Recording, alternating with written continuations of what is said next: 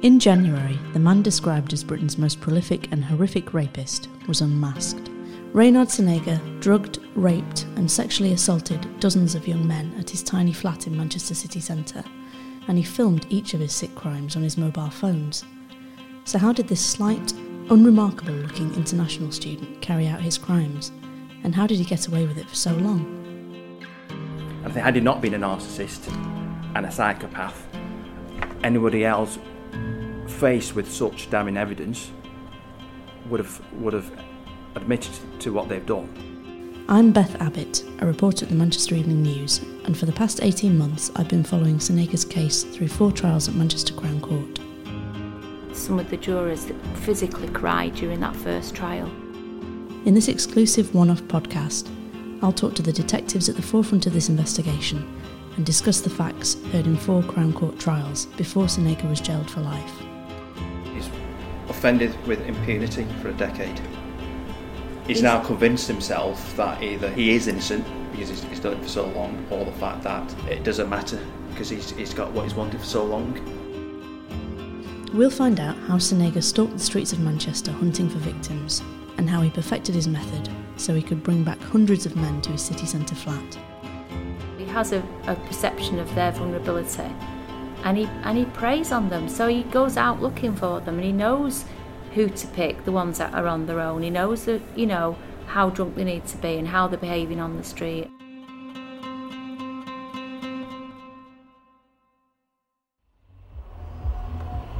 Princess Street is one of the busiest main roads in Manchester at any time of the day or night. It stretches less than a mile through the city centre, starting at Albert Square, outside the Town Hall, and passing St Peter's Square and its major tram stop, past Chinatown and the Gay Village, up towards the River Medlock and the Rochdale Canal, before reaching the Mancunian Way. Senega lived near the River Medlock end of Princess Street, at a place called Montana House. Starting at the foot of Canal Street by the New Union, it takes around 3 minutes to walk the short stretch along Princess Street to where Senega lived. This was a route he would walk frequently as he stalked the city looking for victims. The layout of Montana House, where Senega lives, suggests that the rapist had a bird's eye view of the street below. He had only to look out of his living room window to see the crowds of people below, including the drunk, vulnerable lone men he targeted. All the men at the centre of this story were heavily intoxicated. A couple had even taken drugs. Some had been kicked out of nightclubs. Others had lost their friends or had become lost because they didn't know the city. One was waiting for his girlfriend to emerge from a subterranean nightclub. It would be at this point Senega, a nerdy, youthful-looking, skinny young man, would strike. He would tell victims they could wait for friends at his place, or charge the phone there, or simply come back for a quick drink. In their drunken state, they agreed. Of course, they had no idea of the horrific plans this smiley, chatty PhD student had in mind. As Detective Constable Dorothy Orr explains, the victim's only mistake was in being too trusting. Please tell me or let people know that these lads haven't behaved any differently than all the other, obviously you can't generalise, but most of that age range in Manchester at that time, because it's just... And don't you think they keep themselves enough? Yeah. But it is a safe place as well, doesn't it? Of course it is. It's bubbling. It's bright. It's welcoming. You've got there's so many businesses still open at night time, so you're not talking about a dark, secluded alleyway that they've been picked up on or anything. That's Detective Inspector Zahir Ali. He led a team of specialist officers during the investigation into Senega. Manchester folk are naturally friendly folk. Yeah. They'll get into a conversation with anybody, they'll chat on the street. It's not unusual. It's him that's the odd one, not them doing something particularly odd. But that is an important fact. I thought he is a one-off. And I mentioned earlier on to the number of rapes I've investigated in a number of years. Never known anything like this. And again, I've researched in terms of other serial rapists, and he is, from what I've seen, the biggest male serial rapist anywhere ever, and I suspect, it obviously depends on what happens after when it goes to the media, how many people report. It could be the biggest serial rapist ever. He is a predator. At the end of the day, he's a predator. He's a one-off, so and it's nothing to do with Manchester, is it? It's no, you watch him, and he is a predator. So you see him, and he's clearly, like you said, he's got this pattern. You know, he'll go out and these lads are only vulnerable usually because of the amount of drink they've had, aren't they? But he has a way of noticing vulnerability, which is how most rapes happen, isn't it? So they will literally spy, be it male or female, you know, and how much they're having to drink, they're a little not quite thinking straight. So he has a perception of their vulnerability, and he preys on them. So he goes out looking for them, and he knows who to pick, the ones that are on their own. He knows that, you know, how drunk they need to be and how they're behaving on the street and how friendly they are, and so it's him, it's not. And then a lot of them have, I mean, they've even said, what did I do wrong? You know what, they beat themselves up about going back to the flat. I wouldn't ever do that normally. I won't go to a strange man's flat. Well, they haven't. They've gone to another student flat in their mind. You know, it's not like they've gone off with some bloke. Because you'll notice most of them say they think he's in his early 20s. And although he doesn't look that now, he does, right at the very beginning, he looked an awful lot younger. When Sonega persuaded his victims to follow him back to his flat, he would typically offer them a drink, sometimes a shot of whiskey, sometimes just a glass of water. Prosecutors say these drinks were spiked with the illegal drug GHB or GBL, substances which are easily available on the streets of Manchester and on the dark web. This drug renders men unconscious, sometimes to the point of coma, and has a muscle relaxing effect which allowed Sonega to rape his victims multiple times without their knowledge. He raped 44 men this way, and sexually assaulted a further 4, while they were all completely unconscious on the floor of his apartment. The crimes against these 48 men has led Sonega to be jailed for life. He must serve at least 30 years behind bars before he is considered for release by the parole board. However, the judge who sent him to prison, Her Honour Judge Goddard QC, said, "In my judgment, you are a highly dangerous, cunning and deceitful individual who will never be safe to be released." You know, this is a unique case. We do believe Reynard Sonega is the UK's most prolific rapist, and I never dreamt it would ever be possible to come across an individual who's committed such horrific offending over such a period of time. This is Greater Manchester Police's lead on specialist crime, Assistant Chief Constable Mabs Hussain. Here he explains why prosecutors, detectives and police are convinced that Sonega used GHB to render his victims unconscious. Absolutely. It's not conclusive. We haven't been able to prove it beyond doubt, but our investigation and our working assumptions on this investigation have been that he's managed to incapacitate young men through the use of a drug. We believe and strongly suspect it to be a drug similar to GHB or GHB itself. We have done a lot of investigation to try and identify the source of where he may have purchased it from. You know, we have checked his bank accounts, financial transactions and internet history, but we've been unable to source that. We do know GHB is a drug that's used, and in particular by those individuals who want to commit sexual offences against innocent men or women. We will work tirelessly to ensure that where we have the opportunity to take it off the street and convict individuals, we do, but we do need the public's help. The public will know where GHB is being sold, and what I'd encourage people to do is, if they have any information, is to contact the police, and we will act upon it. It seems to us that the behaviour of the victims is such that it can only be attributed to some substance over and above alcohol. This is Ian Rushton. He's the Crown Prosecution Service's Deputy Chief Prosecutor. He says he's never seen a case like this in his 30 years as a prosecutor. You know, many of us have had too many drinks, but we're not rendered so incapable to the extent that the victims in this case were quite obviously overcome. As I say, many of the men, vast majority of the men, didn't know what had happened, so didn't seek any medical intervention, any examination at the time. So that route of possible evidential material was not there for us.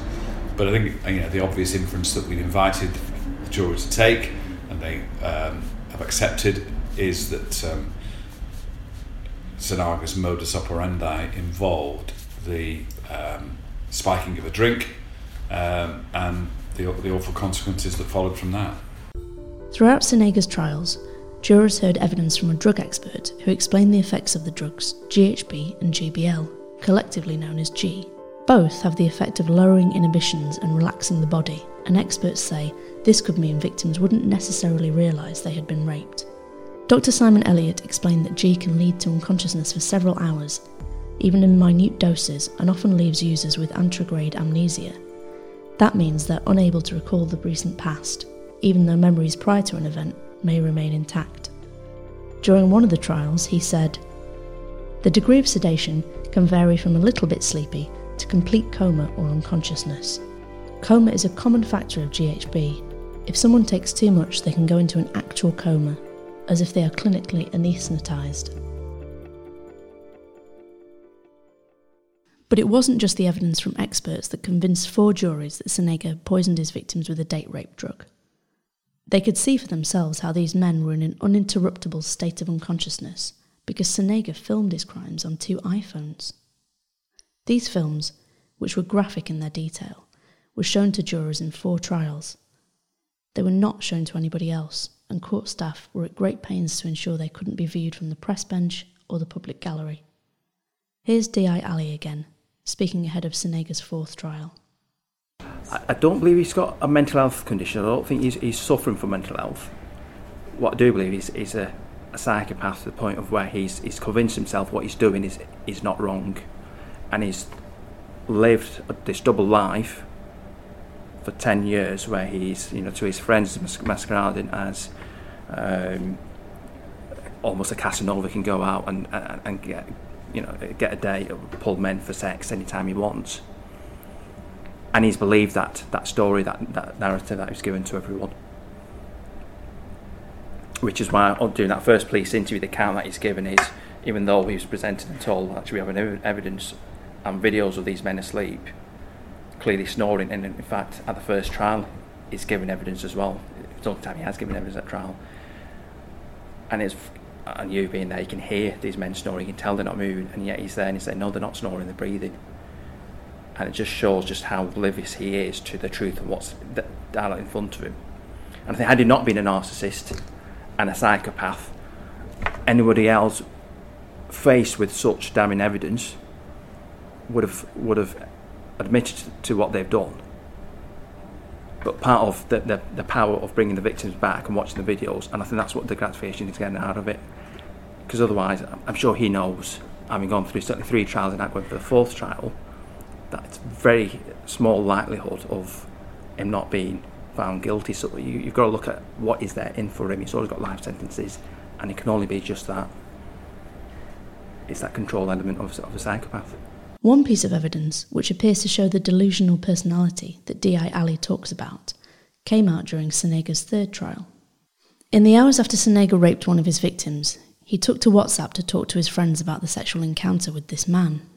The messages are astonishing. Black magic, yeah. Ray makes drink potion of gay love. I want the formula. Take a sip of my secret poison and I'll make you fall in love. 1 drop should be enough.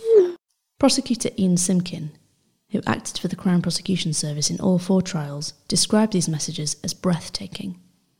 He told a jury, he is admitting what he is doing. He's boasting about it. It's breathtaking that not only is he committing these offences and filming these offences, he's boasting about these offences. In another message, sent to friends after he raped a man in the early hours of New Year's Day, Senega said, I didn't get my New Year kiss, but I've had my first sex in 2015 already. I met him in the factory next to my building, straight, 22, playing football. He was straight in 2014. 2015 is his breakthrough to the gay world.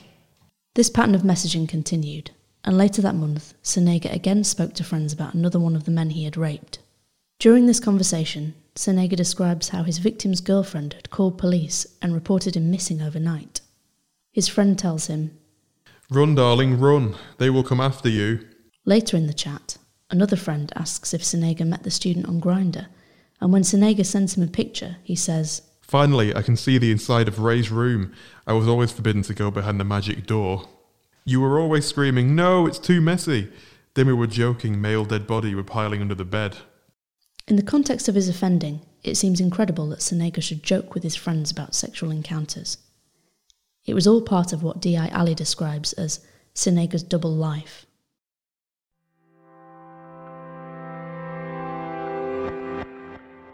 Throughout his trials at Manchester Crown Court, Senega appeared pretty emotionless.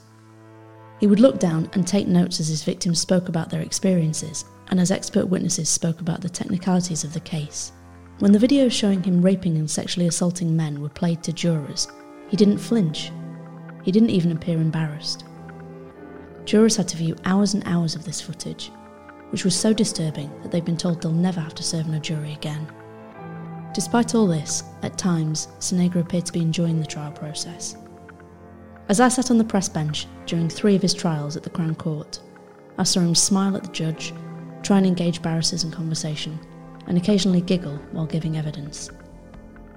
It was a point touched on by Judge Goddard as she sentenced him to life.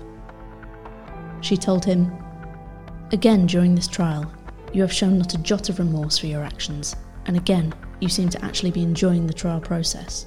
Your actions show you are a dangerous, deeply disturbed and perverted individual with no sense of reality."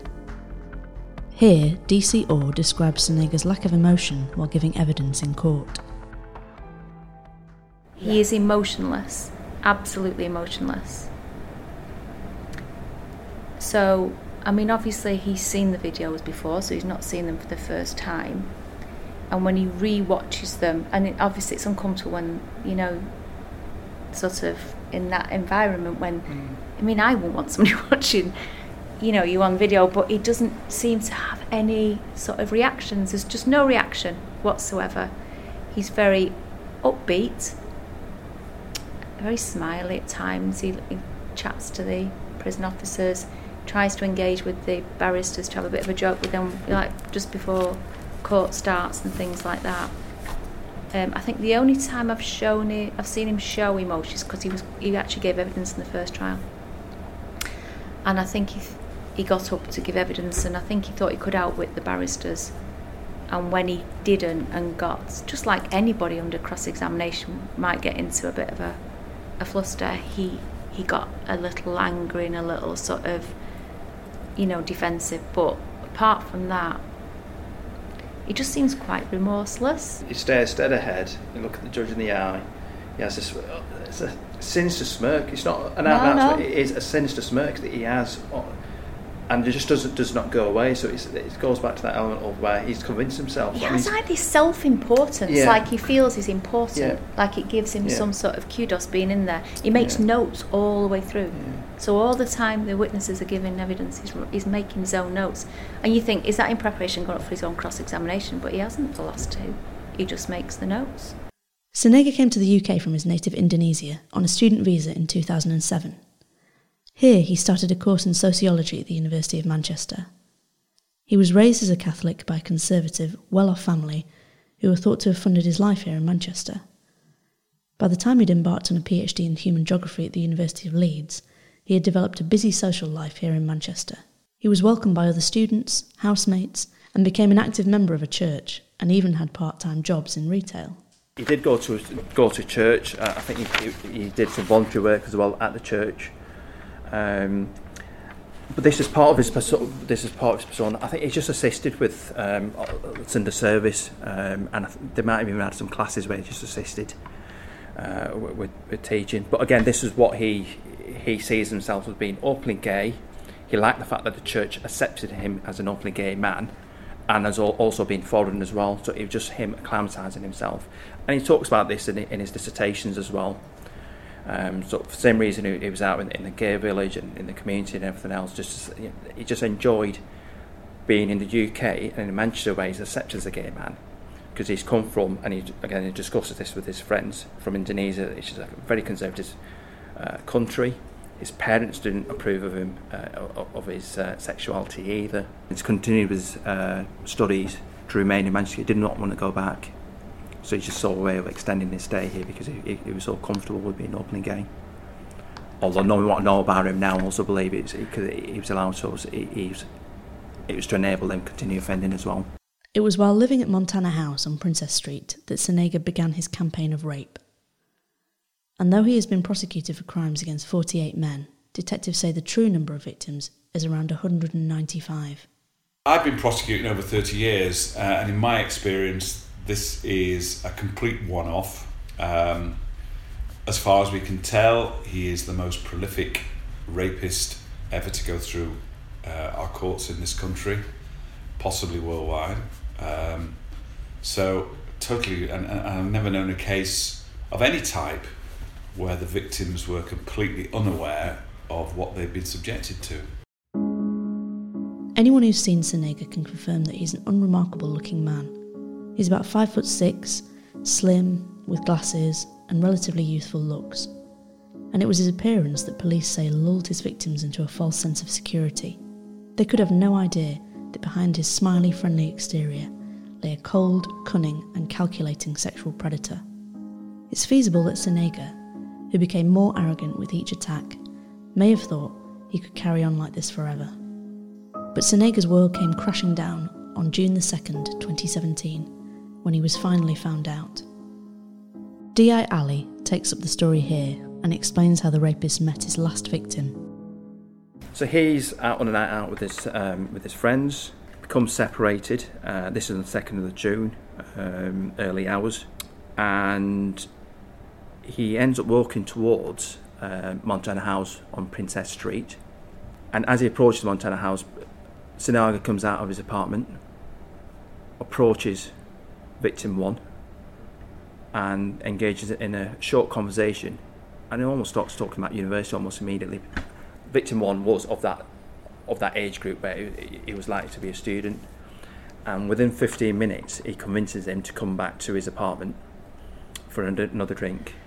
And need to add here, victim 1, he already had a number of drinks by this stage, so he was intoxicated. From his account, he didn't see Sonega as a threat at all. It just seemed someone who's quite friendly, and he thought, yeah, why not? You're offering me another drink, and yeah, I'll take up on that offer. Once he's in his apartment, he remembers being offered an alcoholic drink, and then not long after, he's got no memory until he wakes up, and what he describes as he thought he was about to be raped, and he manages to break free. He picks up his mobile phone, what he believes to be his mobile phone, and tries to leave. Now Sonega at this stage gets involved in a struggle to get that phone off him, because it's actually his phone, what he's been recording the offence on, and as you can imagine, he's quite keen to make sure that doesn't leave the apartment.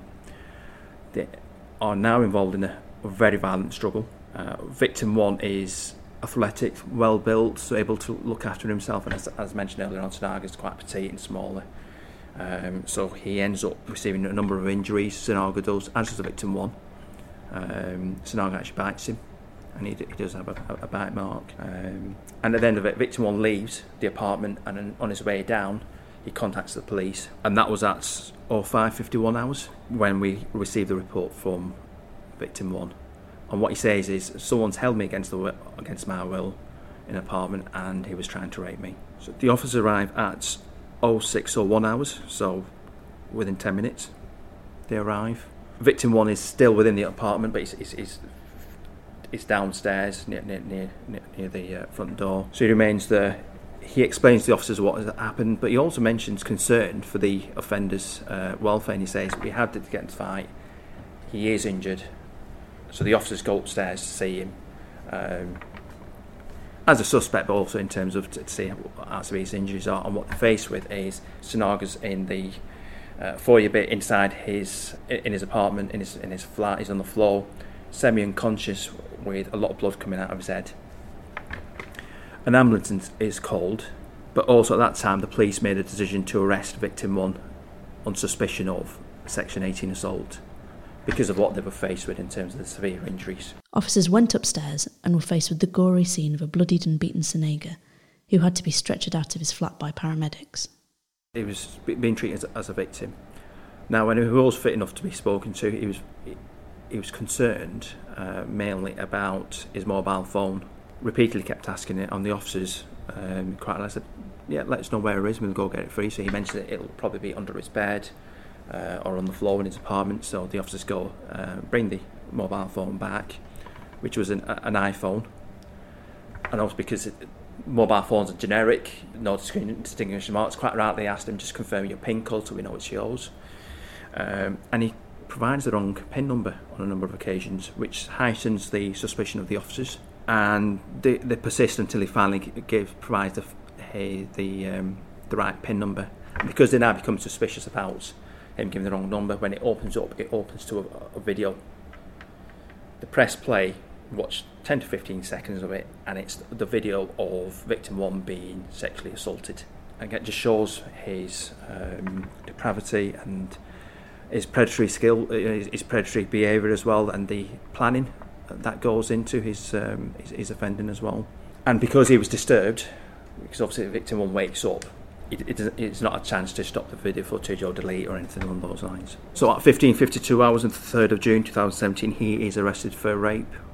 Now, in the meantime, we've conducted house searches at his apartment, and there were a number of items that were seized. But one of the things that initially led us to believe that he may, quite early on, that we thought he'll be responsible for more than one rape, is there were a number of ID documents that are found near his bed belonging to different people, so that neither him nor victim 1. There was some clothing with ID documents, again not linked to either him or victim 1. At this stage we had him down as potentially offending against about 6, 7, 8 different people, but we certainly did think potentially we might have a serial rapist that we'll be investigating. Police were able to identify victims from various ID documents found in Sonega's flat and from Facebook profiles the trophy rapist had kept on his mobile phone and hard drives. At the time, I was a DI, Detective Inspector of the Force's Serious Sexual Offences Unit, so we were very much the force rape unit, for a better phrase, and in one time I could have been investigating 300 rape crimes. And despite being the force specialist, it was a shock in terms of the amount of the number of rapes that he was suspected of committing, but also the evidence. I've never come across anyone recording so graphically their offending. So it's not just the volume, it's the method and how he's doing. But identifying them was only the beginning. Detectives now needed to approach each individual victim to tell them their suspicions.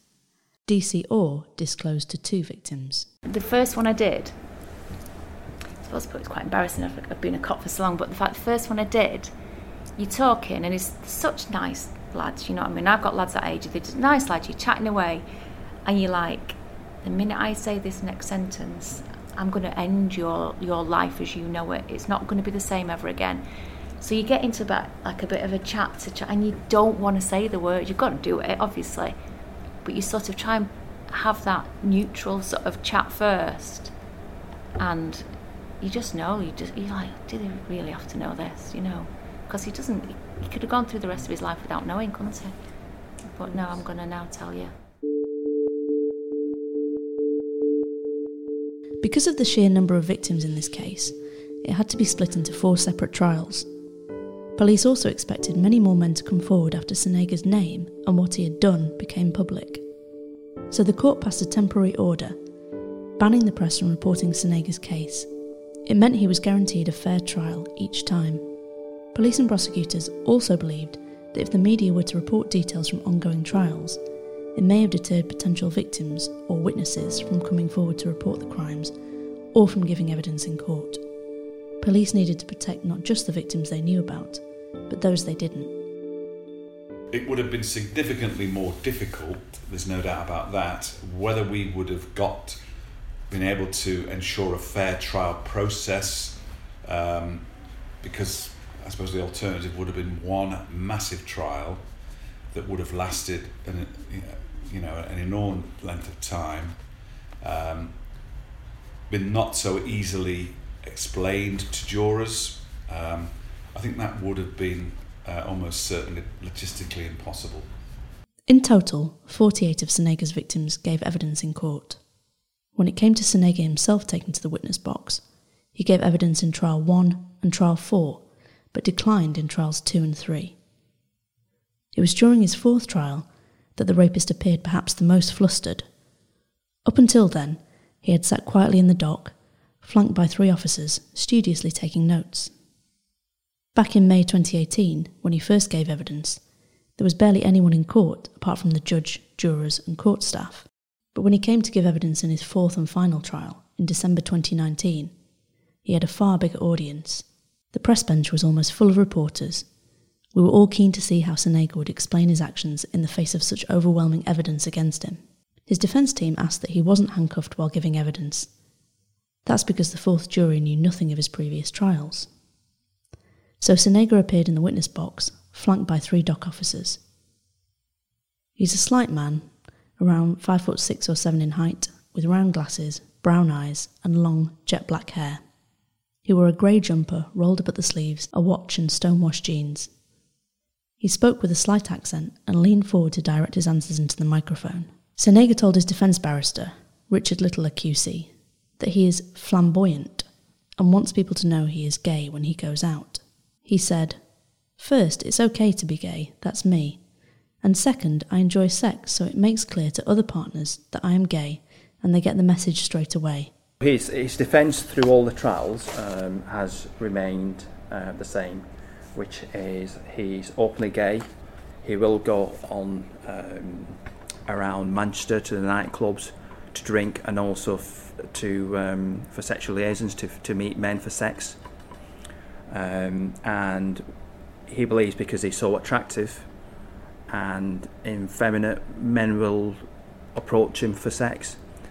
And he believes he's particularly attracted by bisexual or bi-curious men. And he always takes them up on their offer. When they get back to his apartment, his defence is that they agree to consensual sexual acts. So he'll do anything they want. And his own fantasy is that they would role play of not moving, pretending to be asleep, and they're aware that he's video recording the sexual act on the basis that he doesn't share it with anyone. By this point, Sonego's hair was long, falling well past his shoulders, but this wasn't the case when he had met and attacked his victims. Back then, he kept it cropped pretty short, with a fringe that he dyed a blondie gingery tint. He told the court during his evidence, "For some I may look like a ladyboy. It seems very popular among some curious men who are looking for a gay experience." But Ian Simkin, the prosecutor, disagreed. He told Sonego, "But you look like a man." The rapist replied, "Well, it's your opinion, but some people think that I look like a female. It's an objective opinion." It was at this point that Sonego started to become agitated. When Mr. Simkin asked him to explain the videos which clearly showed his victims asleep, Sonego said, "It's a sexual fantasy. Just because it looks weird and 50 Shades of Grey weird sex fantasy, it happens whether we know that or not." Sonego denied ever possessing or buying drugs to put people to sleep. Instead, he insisted they may have regretted it, or were all embarrassed or ashamed, or maybe they wanted to try and save their relationship. There are many other reasons as well why they deny, but when on the night we did it, they agreed, and they knew what was happening.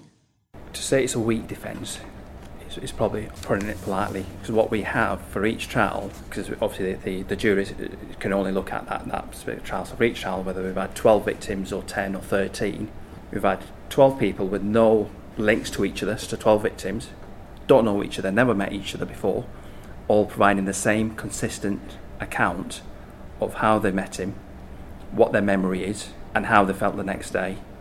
And not one of them mentioned any knowledge of being video recorded, of any consensual sex. And where his story really falls down is we actually some of the victims are gay, openly gay as well. So they have no reason to lie about any sexual encounter. And then when you start watching the videos, and there's hundreds of hours of these videos and of all these victims, they are clearly not engaging. You can see they're not aroused. You can clearly hear they're asleep because they're snoring. And if they were acting, they'd be in Hollywood. They deserve Oscars. It was, of course, a ludicrous defence, and each and every juror at each of Sonego's 4 trials saw through his lies and found him guilty on all counts. In total, Sonego was found guilty of 136 rapes, 8 attempted rapes, 13 sexual assaults, and 2 counts of assault by penetration. He is the most prolific rapist in British judicial history. Judge Goddard said she does not believe he will ever be safe to be released from custody. She told Senega, "You are an evil serial sexual predator who has preyed upon young men who, for the most part, came into the city centre wanting nothing more than a good night out with their friends. One of your victims described you in his victim personal statement as a monster. The scale and enormity of your offending establishes that is an accurate description." Prosecutors had hoped the judge might pass a whole life term. This would have been unprecedented in a non-homicide rape case. But the Attorney General, Geoffrey Cox, has now asked the Court of Appeal to decide if the sentence is too lenient.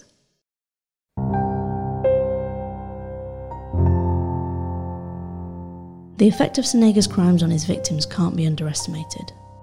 Some have kept the details of their abuse entirely to themselves. Others have confided in parents, girlfriends or mates. One victim was so devastated to find out he'd been raped that he tried to kill himself on Christmas Day. Another was terrified nobody would believe him and that Senega would walk free. And one victim, who uses a stoma for Crohn's disease, was so disturbed to find out he'd been raped 3 times that he asked doctors to remove his colon. In a victim impact statement, one of the men said, "It crushed me. How could you be so stupid? Me leaving the club and ending up in someone's flat was so out of character. I don't deserve this. It's the first thing I think about in the morning and the last thing I think of at night." He hit rock bottom when someone made a comment about the attack. That night, he attempted suicide and ended up in hospital. I remember my mum crying all night. I have never been in such a bad place in all my life. This has been the worst 2 years of my life. Another lad explained how he couldn't even fathom that Senega was a predator. I was happy to go back to his place for a few drinks. Never ever did I think he had this evil plot to abuse me that night. I will never forget the day police contacted me. I never thought it was to tell me I had been a victim of a sexual crime. I could not stop thinking about that night. I live in a small town where people know each other, and I'm really worried people will find out about me. I want Senega to accept what he has done to me. Another of Senega's victims, a soldier, said the most profound consequence is how others perceive your reaction. I lived on the mantra that because I was unaware of the crime until 2.5 years later, it had not changed me at all. I have tried, I believe successfully, to not let myself be characterised as someone who has been raped. That doesn't stop others seeing me as such. Another describes Senega as an evil predator who has robbed him of his future.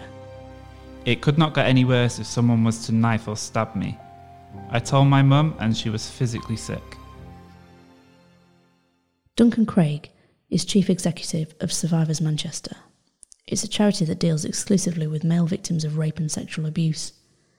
Duncan and his team have been at the forefront of victim support in a number of high-profile cases. They advised soap writers on the Hollyoaks and Coronation Street when they wrote about the subject. Duncan can empathise with Senega's victims because he himself is a survivor of sexual abuse. He was asked by Greater Manchester Police to coordinate the victim approach in this case. What's so unique about this case is, first of all, the size of it, the gravity of it. I think what's shocking to people is the gravity plus the fact that all of the victims are male. So Survivors Manchester has been working with male victims of sexual violence for 10 years now. So it's not a new thing to us, but I think it's more new to and unique to the world at large. One of the things that we did very, very early on in the planning of the investigation was to make sure that when the police were going to each of the victims for their kind of the first point of contact, that we had a crisis worker with them. We had a trained, qualified mental health person who was there to make sure that when someone got this news, whether somebody may have remembered something or that there's someone there, one of the crisis workers from St Mary's is there to really help that person. And I think that's probably the most unique aspect of this case. That's never been done before. Duncan says he has no doubt that Manchester is a safe city in the most part. What he hopes is that the case breaks down the stigma around male rape and makes people more aware of personal safety.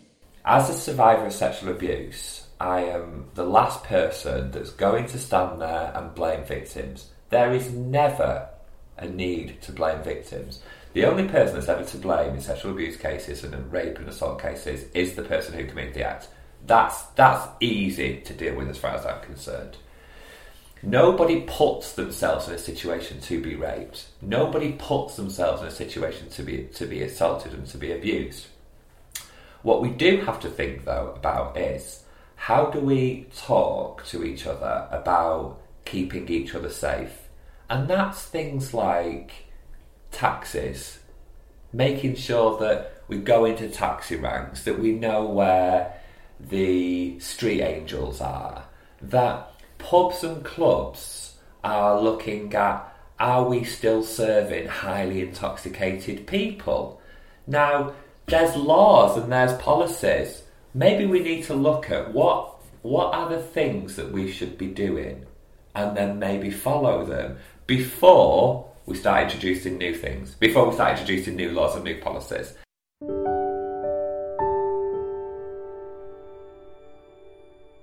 If you or anyone you know have been affected by Sonega's crimes, you can call police on 101 or go on the website, the Major Incident Public Portal. Details of counselling and support for victims of male rape is available on the Manchester Evening News website.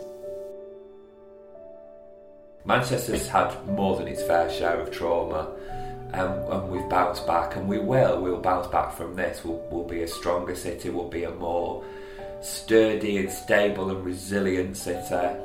But what I love about Manchester the most is that Manchester looks after its own, and this, without a doubt, this is a case where Manchester is standing with these men.